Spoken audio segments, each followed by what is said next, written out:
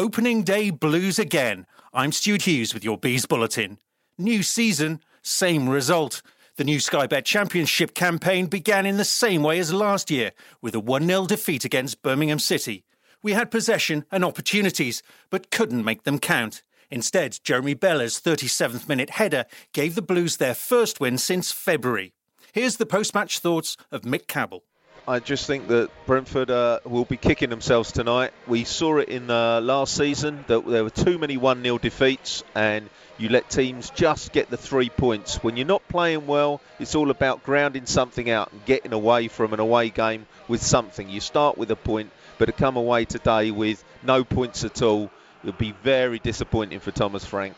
You start the season exactly like you did a 1-0 defeat to Birmingham, where you had all the play. You've got to learn, and you've got to learn fast. And Brentford have got to be much more clinical when they play at the Community Stadium next Saturday. But despite the defeat, Thomas Frank said he was relatively pleased with the performance. I think the players went out and in the first game of the season, overall, dominated Birmingham, created 7 big chances, gave away 1, maybe 2 big chances, and we couldn't score. That's why we lost 1-0.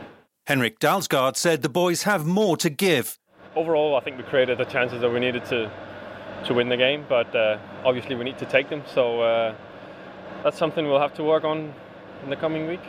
If you look at the statistics, I think we should have won this game, at least got something with us. So we need to be more efficient. This is a copy of last season, the first game. So it's a long season and we're not beaten yet.